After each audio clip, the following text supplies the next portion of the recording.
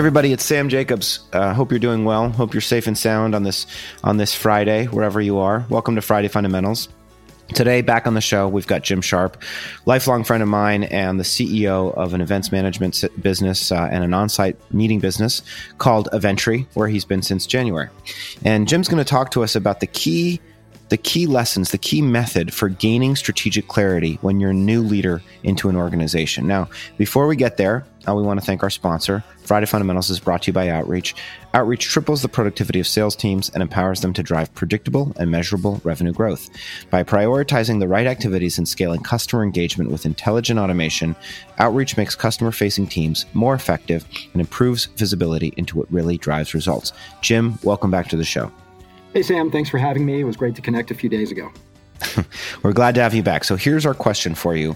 What are the key steps that a new executive, doesn't have to be a CEO, but a new executive in an organization needs to follow in order to gain strategic clarity? What do you think?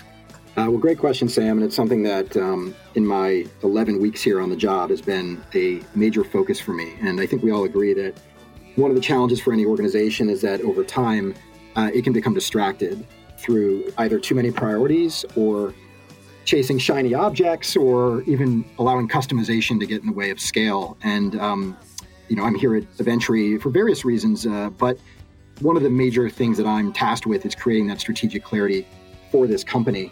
And we're approaching the 100-day mark here, and we've already achieved quite a bit in terms of making that clarity a reality. So I'll talk a little bit about the process. The first thing that I have done here as a new CEO of the company is a listening tour. I've been told that the messages or the key strategic items you need to know are within the minds of your team, and I found that to be true here. So I went on a large listening tour, one-on-one meetings with the team, an employee survey, and even a large series of client meetings to get a feel for how they felt about the business and the product and what we should be thinking about strategically.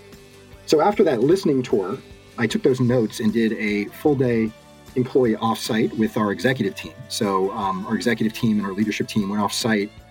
We started from scratch a bit, but we leveraged those findings to come up with a framework for thinking about where to go strategically. And we basically provided ourselves with 3 options that were option 1, 2, and 3 of where we wanted to go as a company. And the most important part of that was identifying who we didn't want to be as a company, or perhaps where we have been as a company that we shouldn't be.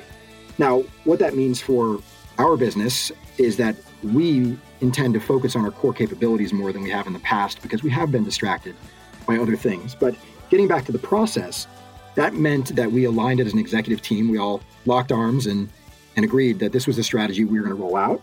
We then communicated to the organization through a town hall format and ongoing written communication that we had identified a strategy, and we walked them through the actual process of that strategy, which I think was empowering for everybody to understand and be a part of that. And then once we had communicated that to the organization, we also communicated it to the board. So we had our first board meeting with me in the seat where we walked through that strategy. It actually tied in perfectly to what the board had been thinking was the focus for the company. So we communicated that to the board and we're off to the races. But then the hard work began, which is that you actually have to keep momentum and set deadlines and KPIs toward that strategy. So what we've been doing now is we've rolled out a committee structure that starts at the executive level and trickles down a couple of levels that drives prioritization on the way down and then accountability on the way up. And on a week-to-week basis, what that means is that we are staying in touch with where we are in terms of the strategic rollout, a lot of which is technology related, through deadlines, through KPIs, and through green, yellow, red looks into how each thing is going versus the plan. I'll say the thing that I'm feeling great about at this point is that the strategy is very clear. It is very simple. It is not a strategy of becoming distracted. And I think that the main thing we have to do from here is stick to our schedule, maintain the momentum and pressure on that strategy, and most importantly, just ensure that we are not distracted by some of the things that have distracted us in the past. I love it. So recapping for the audience out there, the first thing is listening and step one when you're trying to devise and develop a strategic plan and and deliver strategic clarity to the business, you've got to, as you said, right, the ideas and the strategies in the minds of the people that you work with and in your customers, in the market itself. So first thing is a listening tour. The second thing is an offsite where you can distill all of the feedback into 1, 2, or 3 options. And then the executive team can debate, discuss, and then ultimately decide on a direction. Once you decide on that direction, you communicate it out to the organization, hopefully through a town hall and ongoing written correspondence. And then it's about measurement and tracking and maintaining the momentum and pressure. You mentioned earlier, you instituted a quarterly business review process. You develop dashboards for each department.